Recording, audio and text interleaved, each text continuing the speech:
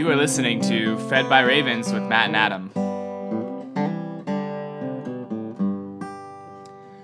Good morning, Matt. Good morning, Adam. Welcome to day 209 and 210 of reading and talking through the Bible in a year.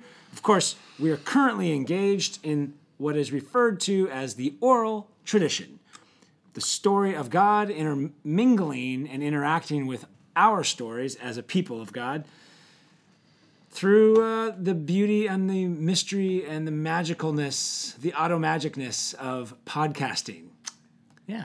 I wonder what Paul would have thought of podcasting. He's Oh, man, I would never had to have left Antioch. Tarsus. I could have stayed in Tarsus and just podcasted all the way to the end, and then hopefully it would have gotten to a king or something. But anyway, we're very pleased and thankful to God that we get to do this, and we're glad you're with us. I'm imagining someone's listening in the year 2089, because this is the oral tradition is going to last forever for generations to come. That'd be awesome. All right, I need you to play me in. Sorry, it's a sip of coffee. I was just thinking about the future. So much hope. But let's go back and look at the story. We are in the thick of a amazing passage. Yeah. Our Old Testament reading for today is 1 Chronicles chapter 4, verse 9 through chapter 6. I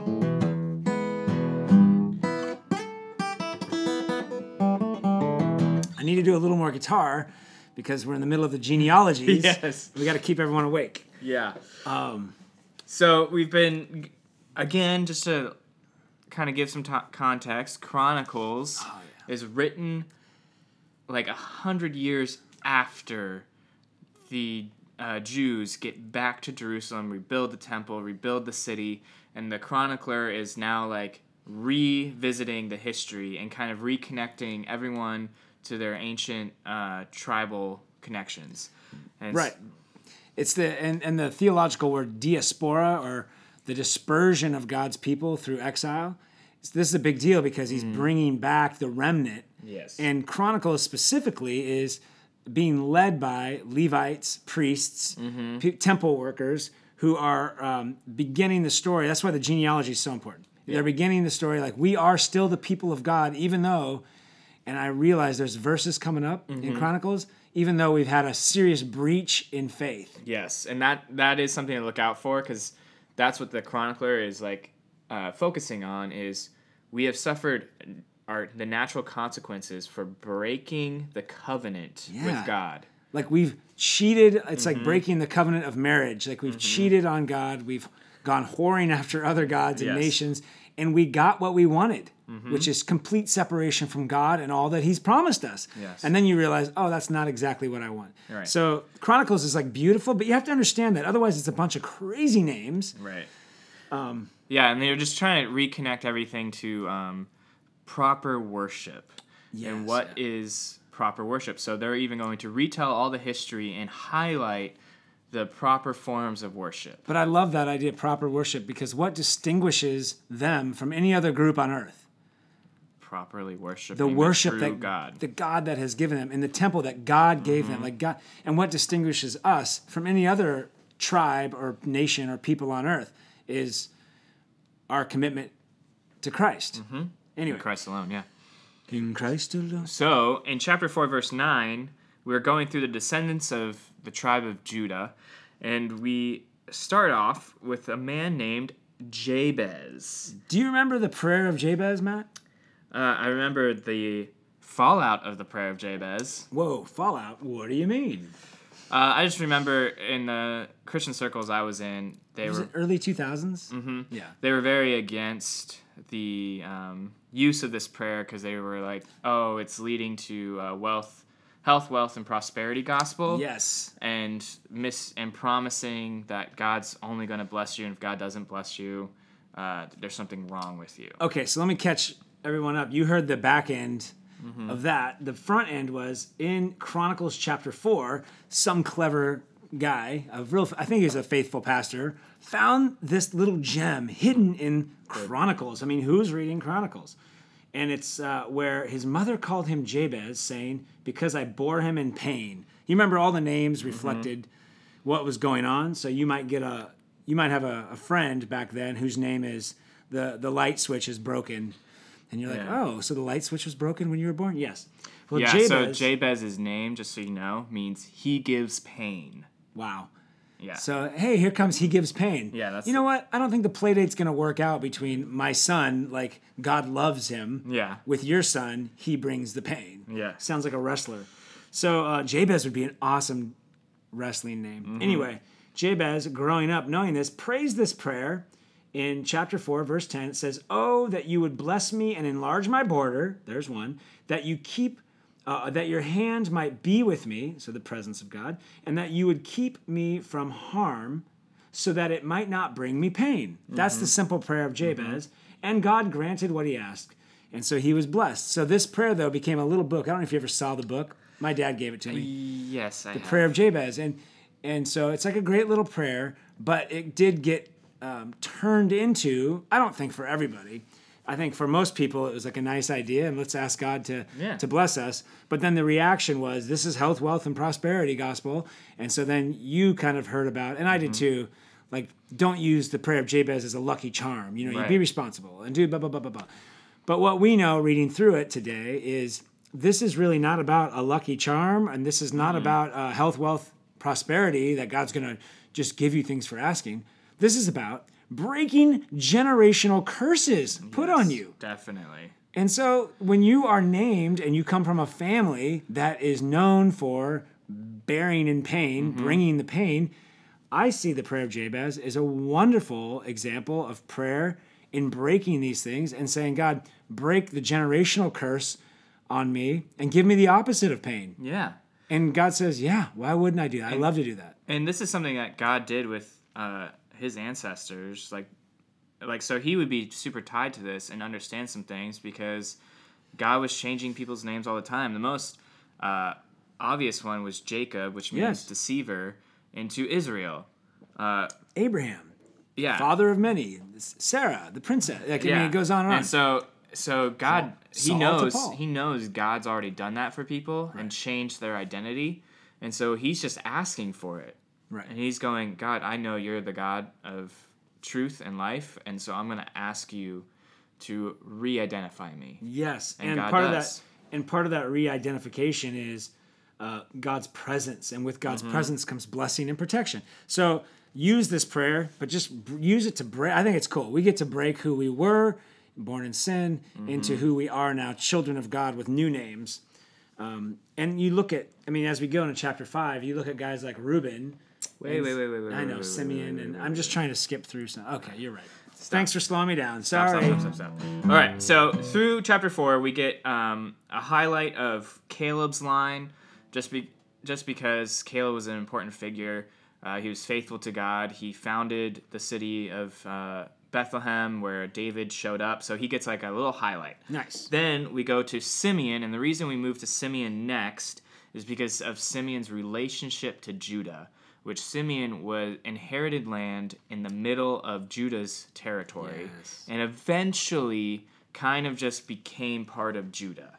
Like over the years, they just kind of through intermarriage, and they're in the middle of it. So the line of Simeon kind of gets a little fuzzy and kind of just becomes part of Judah. But they kept their tribal identity. Mm-hmm. The other thing right in that section is the Jewish folks are coming back into Jerusalem as potters and craftsmen. They're no longer nomadic. Like before they go out, most of them are nomadic herdsmen. Like that's how they started, right? Yeah. And so it's interesting. They're coming back. They lived in the king's service, and that's just a little thing. But Simeon... And then I love the idea, too, that Simeon, they actually killed off... They finished off... Like Saul was supposed to kill off all the Amalekites, and he didn't. And so in the end of Simeon's little thing, it was like, they finished off the Amalekites that fled away from Saul. Right. Like, oh, cool. Good for them. Then we move into descendants of Reuben. Reuben, I would say, I'm trying to get the structure too, is listed next because... He's the first. He was technically the firstborn. Right. But also we're going to go through... we're now hitting everyone who was on the east side of the Jordan. So we're going to run through Reuben, They call that the Gad, and half tribe of Manasseh. The Transjordan area. Yeah, so remember they were on the east side. They didn't go into the promised land. And because of that, they were the first to go into exile. And so the chronicler is saying, okay, Reuben was the firstborn of Israel. He lost the birthright, though, for defiling Jacob's handservant. Yeah, like the concubine Bilhah. Yeah. And so he lost that. But here's his clans and everything. But they ended up going into exile. Well, the chronicler early. They're giving kind of a reminding us. It's kind of nice to be reminded of the story. So Reuben lost it, even though he was firstborn, reminding the people of God's judgment, but also his salvation, and he keeps them around. And then there's a little reference to, they had a victory. They had a bunch of victories, but then they stopped trusting the Lord. Yes. And because of that, they went into exile. Yeah. And so then he goes on to the half tribe of Manasseh. Well, it does Gad next. Oh, Gad. Yeah, Gad is short. Reubenites, the Gadites, and the half tribe Manasseh. Mm-hmm. And they quick do a little thing on Gad, and again he's going these guys were experts they were like big time warriors, especially Gad, and but their own strength was not enough to save them. And that's the whole idea with these tribes. I mean, they were blessed, they were big, they were strong, but when you trust in your own strength, it's like the waves of the ocean. That's the world. It'll just keep beating you down, and you must cry out for God to be your rock, for your bulkhead, to protect you. And when you don't, you'll just get run down by the non-stop, unforgiving current and waves of the world. Yeah, and then in the half-tribe of Manasseh, they do another thing where it's again, they were mighty warriors, but in verse 25... they broke faith with the God of their fathers and whored after the gods of the peoples of the land whom God had destroyed before them. Yeah. So God of Israel stirred up the spirit of Pul, king of Assyria, and took them into exile. So this is going to tie into our Romans passage. But so God starts to use Assyria to discipline his chosen children means of saving the world. Who, again, God did go to Assyria through Jonah. Right. He went to Nineveh, He which did was go the to capital. prepare them, and they responded brilliantly. Way better than... So, again, the chronicler is tying this idea that God is interacting with his kids for good or for bad, for discipline. Well, he's interacting, and you should be pleased when God's interacting with you. And so, but again, they broke the faith. There's a breach in the contract. And I like the term breach, though, is because it's military. You're talking about a breach in the wall, your protection. There's been a breach. Someone got in, and now this is our weakest point. So the breach in faith. Well, now, chapter 6 gets to Levi. We go to Levi. Where the chronicler will spend 3 times the amount of time describing, because, again, the chronicler is coming at it through the house of David and to substantiate and reconnect to the reality of this people, which has to be through the temple and through the proper worship of God. So Levi was a tribe that kept their tribal identity along with Judah after the exile and returning. And he's trying to, again, reconnect the priests and all the other Levitical clans and to their past to kind of legitimize and reinforce that these people are really the ones who are supposed to take care of the temple, to serve at the temple, and to lead the people of God into proper worship. Right. And so we get this pretty intense recap of the lineage. A couple cool things that jump out to me is David sets up a group of Levites for service of song in the house of the Lord. And their whole, part of these families, their whole order was just to sing and create music in the temple of the Lord. And one of the families is Heman, son of Joel, son of Samuel. Interesting. And so I love that Samuel, this seer, amazing prophet of God and kind of priest to the people, who was in the line of, he was a Kohathite. He wasn't in the line of Aaron, but he was pretty close. That his lineage continues in a service of creating music. Yeah. Well, the Levites too. I'm reminded as chapter 6 is lengthy, going through all of the genealogy, but the Levites, if you remember from like the book of Numbers, they served as a substitute for the firstborn of every Israelite woman. So like Firstborn. Sorry. Oh yeah, of every you're right. The firstborn right. of every Israel. Yeah. You're right. But that the tribute that should be given to a king was you offer up your firstborn. Mm-hmm. Now, sometimes it was just in sacrifice, like Molech and these false gods. You would offer up your firstborn, or you offer them up to the military in the service of the king. And in its place, I just thought this was a good time to remember, God set up the Levites were the priests. This tribe would be the firstborn representative of all of Israel. So that's why you give them pasture land. You give them, they work in the temple of God. They are the in-between. Instead of your firstborn, we have this group of priests, of Levites, of temple workers. Yeah, and they're scattered throughout the tribes of Israel, and they are to serve the tribes of Israel. And you give a tithe, you give land, you take care. I just think it's good to remember that every time because, remember, that's the role of Christ, so they're reminding us of that in this genealogy, and then ultimately of Christ, who is the high priest, and his sacrifice is superior, and he lives forever and serves in the heavenly temple, and Jesus is our refuge. It's really great, but you start to see, even in Chronicles, even in the genealogy, you're seeing that God cares for his people. He's keeping remnants.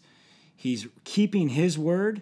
He's not turning on us and taking our sons like Pharaoh. He's not, or even Herod. And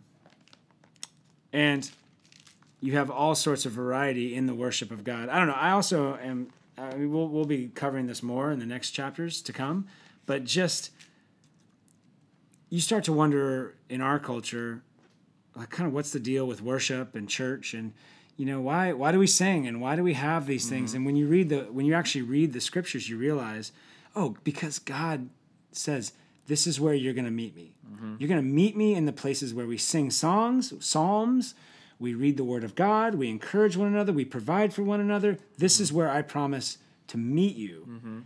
That is the distinction. And then you get to tell the whole world about it.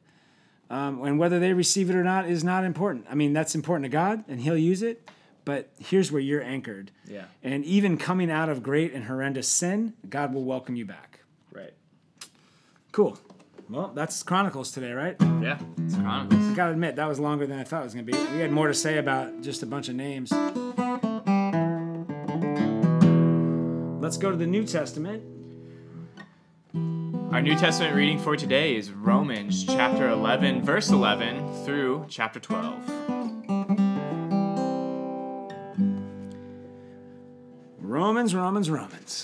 Again, this book written to, we obviously know it's written to Jews and Gentiles. Probably, it sounds like mostly Gentiles, right?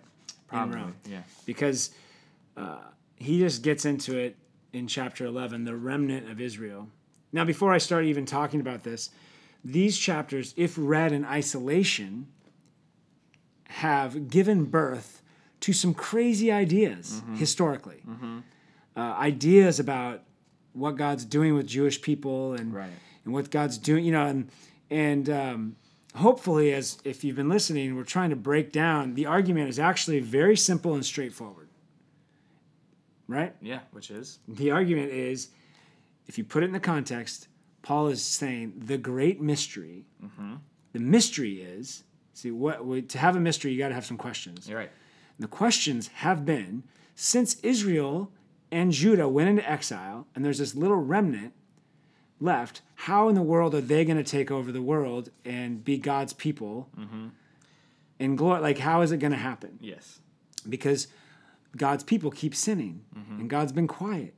And so Paul is saying the great mystery is, here's how God's going to fulfill his promise to make a kingdom of priests and bring forth, it's through Christ, right? But that wasn't the mystery. That was always the promise. The mystery was, how are you going to do it with disobedient people? I'm going to save Gentiles. Right. That's the mystery. But then the next question is, so are Gentiles better than Jews? Right. No. Are Jews better than Gentiles? No. You're all been newly created. Yes. And that's so in that light, when you read about the remnant of Israel, Paul has to start by saying, has God then rejected Israel? Oh, 11:11, I'm sorry. Yeah, so we talked about that. Yeah. So now he's going, okay. So the question, what is the question? Do I stumble? So I asked, did they stumble in order that they might fall? By no means. Rather, their trespass, through their trespass, salvation has come to the Gentiles to make Israel jealous. So the question is, again, is God messing with us? Right. And the answer is no. No. I call this the old switcheroo. Okay. Paul's saying there's been a little switcheroo, Okay. just to make it as simple as possible. You all, Jews, were going to be a conduit for the light of Christ. And you were, even in your fallenness, Yeah. in your brokenness, God came through you. Jesus Yes. came through, and he came to you, and many of you were saved. But the old switcheroo is, let's just use Jonah. The Assyrians now Yeah. are a light to the world And to you.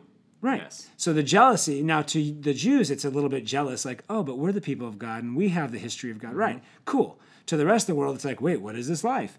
But now Paul is saying, now that God is using the Gentiles to reach out to you. And so then the question. The rest of the world. Yeah, so it's the old switcheroo. Jews were to lead the rebellious Gentiles to the Lord. They failed, but God didn't. So now Gentiles will lead the rebellious Jews to the Lord. We might fail, but God won't. And then there's this like key verse where it's like, all this failure of us has resulted in riches for the world and riches for Gentiles. And then the full goal is full inclusion. It's full inclusion. Yeah. That's what Paul is saying. It's you are a new people. You are children of the promise, not children of the law. Right. Right. So, as I kind of read this passage, the thing I got was salvation, the blessing that God has, Yes. is for everyone. It's for the world. Right.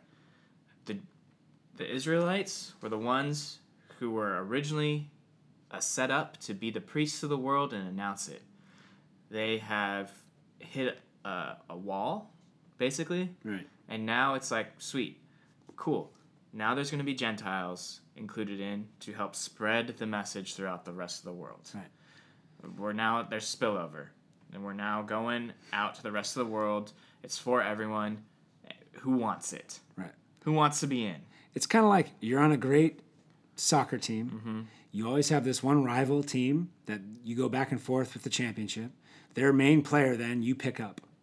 But you hate their main player. Well, he's on your team now. Let's figure out how to win together. Right. Yeah.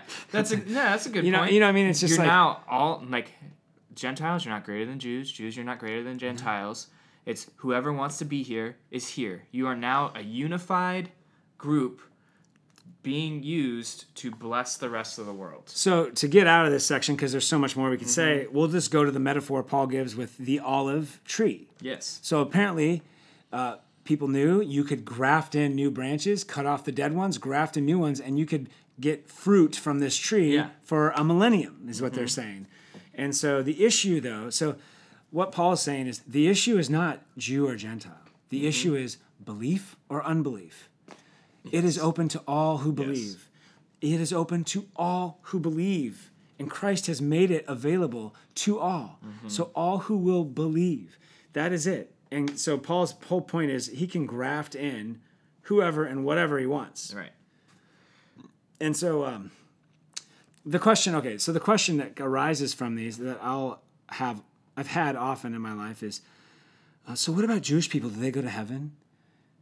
People will ask me that. Do Jewish people go to heaven? Because everyone has Jewish friends, and we care for them, and we're like, oh. And what we're trying to answer is, can you go to heaven without believing in Jesus? Yeah. And the answer is, first of all, I don't decide who goes to heaven, but from what God has revealed to us, what he has put on humanity and come to us, what he has died for us is in Jesus. So the answer is submission to Jesus and belief. It's not about if you're Jewish or not. Yeah. It's actually, and for our Jewish friends, it's a great advantage that they're Jewish. And that's why I'm open for God to do whatever in their lives. But if the question comes down to who is saved, according to Paul, it's not about Jewish or Gentile. It's about, can you repent and trust in Jesus to cover your sins, period. Right. But we don't look down on anybody. It's all a gracious gift. And the thing I got out of this time reading it is Paul is careful to say, Gentiles, you've been grafted into a tremendous, blessed root system. And to the Jews, he says, look, some of you were cut off because you're dead branches. But God can actually graft dead branches onto this tree. Yes. He can resurrect dead branches. Now, that's impossible, but not with God. And then he even says, and Gentiles, just because you've been grafted in, don't get cocky. Right. Don't think, oh, we're now...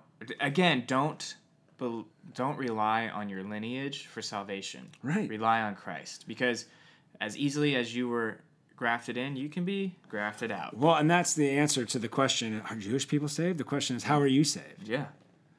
And do you understand how you're saved? You're saved by believing in your heart that Jesus Christ is Lord and confessing with your mouth. I mean, that's how you're saved. So it's not different for anybody else based on history or their well-intentioned or their good work ethic or their, it's not by works. We know this, and this is what Paul's saying. But this is the question you ask yourself every day. Right. Lord, am I saved? I trust you. Yeah. And then you receive assurance. And of course you're saved. I love you. So this is the mystery, though, that all Israel are the children of promise. Right. And we're not the judges. But we're only halfway through today's reading. We have to get to a glorious passage. Oh, man. Okay, no, but here we go. Chapter 12. So here we go. So chapter 12 is... So therefore... So now that we are all understanding that we all have salvation through Christ, we are now all working together through Christ. Let's actually be united to one another with sacrifice, humility, using and sharing our gifts with one another. That's what we're doing here. It actually is like... Let's now live. Coming back from exile. Yeah. Okay, we're back. We have the experiences of being gone. So whenever you see therefore, you always ask, what's it there for? So the therefore is there saying enough about the differences between Jew and Gentile. Therefore, I think Paul is saying, and he is, present your bodies as living sacrifice, holy and acceptable to God, which is your spiritual worship. He's saying God is creating his kingdom of priests. Yes. And Jews and Gentiles, you are now the priests. Yes. And your spiritual worship, you give your body, your soul, your mind, your will in conformity to Christ. He is your king. And he is your new tribe. He is your people. And so he says, don't be conformed to the world. I think, he says, be transformed by the renewal of your mind. Right. Because the world has physical tribes they're from. And by those physical tribes, you get protection, you get honor, you get dishonor. And he's like, no. Renew your mind. You are of the tribe of Christ, that you might be able to discern the will of God, what is good and acceptable and perfect. You want to be perfect? Because remember, we were talking about at this time period, the resurgence of Judaism is to be pure. Yeah. You want to be perfect and you want to know the will of God? Renew your mind. You're under Christ now. And everybody who is under Christ is your brother. Yes. You got to break down all these generational bondage of tribal lines in the sand. And it's really hard. But the beauty is it's all under the mercy of God, and we have the opportunity to know the mind, the will, what is good and acceptable and perfect. Like, that's amazing. Yeah, and then he continues, now again, all who are under Christ have been given gifts of grace. And I mean, that's the renewed mind. Like, the grace is, I'm taking away the chaff, like all of your sin and your brokenness, and I'm looking at and engaging you in the faith that I've planted there. Right. And if you're under Christ, it doesn't matter, again, if you're Jew or Gentile, it doesn't matter who your parents were, you all have gifts. You all have something to offer. You said it. You all are important. You already said it. I got to say it again. But that's why in verses 3 through really 8, he's like, don't think of yourself more highly than anybody else, but be sober in judgment, each according to the measure of faith that God has assigned. Like, he even allows for me to be humble to a 15-year-old who's reading the Bible for the first time. So, hey, you're operating to the measure of faith that you have right now. We're all the same. Okay, so I had always read this as I have to constantly be in the state of thinking everyone else is better than me. No. That's what I've always read it as. You're right. But rereading it and understanding, it's, no, just don't think you're better than anyone else. Recognize that everyone else has as much to give that you do. Right. You all have access to an amazing pool of gifts. Have gifts, and you all are valuable to one another and to Christ. Right. And so recognize that value as you come alongside one another, and you're going to be working alongside each of your brothers and sisters in Christ. No, it's perfect because in many years I've studied spiritual gifts. What are the spiritual gifts? And Paul always has a different list. Yeah. There's 7, there's 12. And the thing that you start to see with Paul is he's not limiting spiritual gifts. He's saying some of the obvious ones, the broad ones, and that's why his lists will change according to the book. And what I've come to realize is we have an infinite amount of gifts that are in us. Like we're like a little acorn that can turn into a giant oak tree and produce a lot of branches. It's like we have way more than we think because we are connected and united to God through the death and resurrection of Jesus Christ. So don't limit yourself, but recognize everybody now has access in Christ. And so don't think you're better. I love that. And then he does say, here's some of the gifts. Prophecy in proportion to your faith. Service in our serving. The one who teaches in his teaching. The one who exhorts in his exhortation. The one who contributes in generosity. The one who leads with zeal. The one who does acts of mercy with cheerfulness. So like there are lanes to get into. Like be a person who gives. Be a person who serves. But they aren't limited to say, oh, I'm a person who just gives money. Right. No. Do it with cheerfulness and do it great. But open up too. You might be a person who of exhortation. Right. And I think within Christ, we're eternal. And we have, an eternity's worth of gifts. Right. That we get to open up. Every day is Christmas, baby. Yeah. But it requires, as soon as you get proud and you think you've mastered your one gift and you start looking down at others, you're unable to open more gifts. Right. And Christmas quickly turns into a funeral. Yeah, and so in the rest of the chapter 12, again, he's breaking down, this is what loving one another looks like. This is all done through love. And so to be part of a family, you have to love each other. I know. And so he just very simply is like, be genuine. Dude, that line, just run that through your little filter every morning where he says, let love be genuine. Wake up in the morning and go, God, I ask that you would help my love to be genuine. Yeah. Love for whoever I'm with. Love for the people I'm driving around in traffic. Love for the people at my job. Love for my genuine, like real, not just check it in. But he goes on, abhor what is evil, hold fast to what is good. I want to memorize this officially, where he says, love one another with brotherly affection. Outdo one another in showing honor. Do not be slothful in zeal. Be fervent in spirit. Serve the Lord. I love this. Rejoice in hope. Be patient in tribulation. Be constant in prayer. Contribute to the needs of the saints and seek to show hospitality. Again, I would say be aware and care. Be aware and care. Yeah, because the temptation is to make that list and then judge myself according to it. And that's not what we're saying. We're saying this is open to Jew and Gentile. This is describing who we actually are. It's descriptive, not prescriptive. Yes. So it's not prescribing to us what we ought to do to be saved or anything. Yeah. It's describing who we will be under Christ, Jew or Gentile. Yeah. And it's so exciting to go like, man, I can be a person who's rejoicing in hope, and I can see how God started to do that in me. And you can be a person who's aware of the needs of your brothers and sisters around you and actually care about them. Open your eyes. Mm-hmm. Yeah, it's not a prescriptive, you better love, then, you better beat me in showing honor. It's this is who you're going to be. And then he ends with persecution, revenge. He ends with the flip side of, look, remember, you're to bless the world. Right. This is who you are. You're not to judge the world, you're to bless it. And so, yes, you're going to come across people who hate you. You're going to come across people who disagree with you. You're going to come across people that you normally have had enmity with. But you are going to be a blessing to those people, and God will do whatever he wants with them. Dude, consider that Paul is writing this.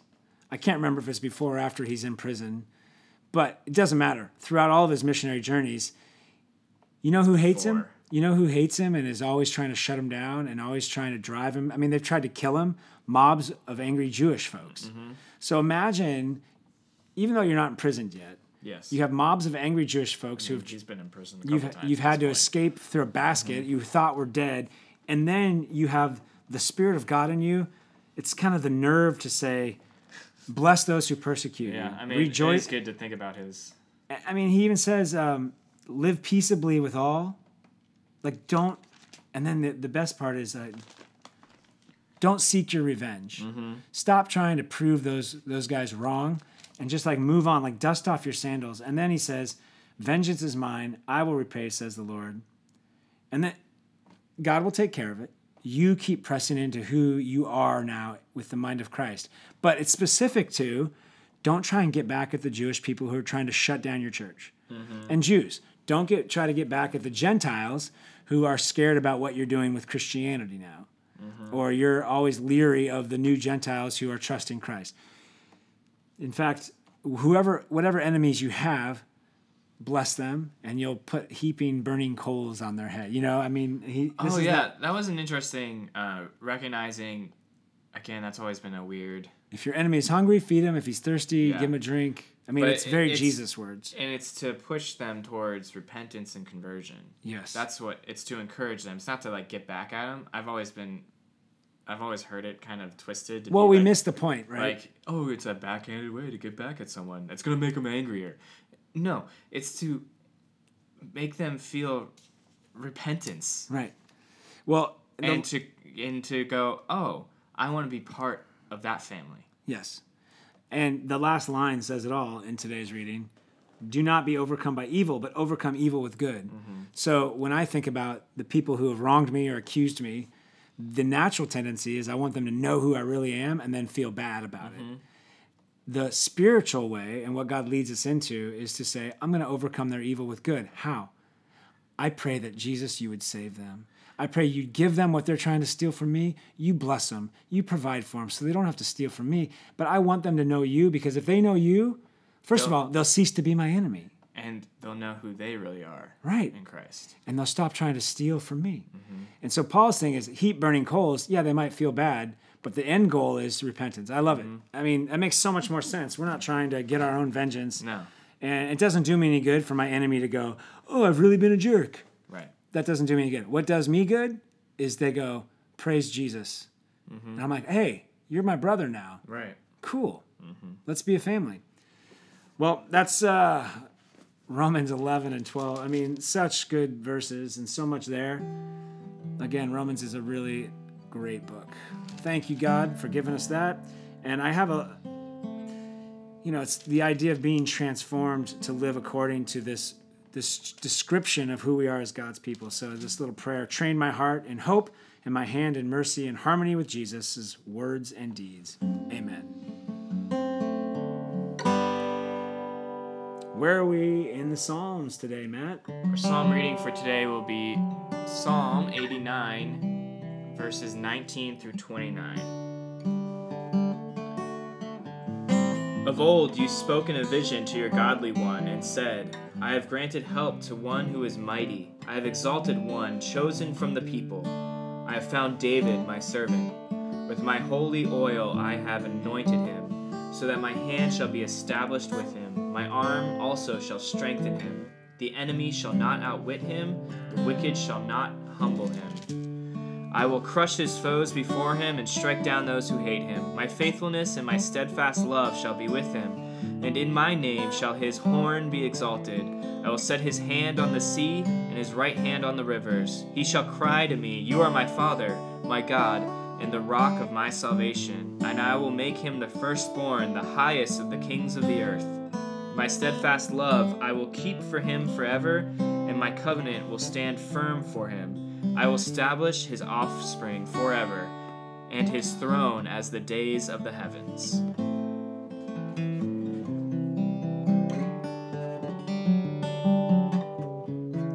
Boom. You've just been fed by ravens. Go in peace and serve the Lord. We will talk to you next time.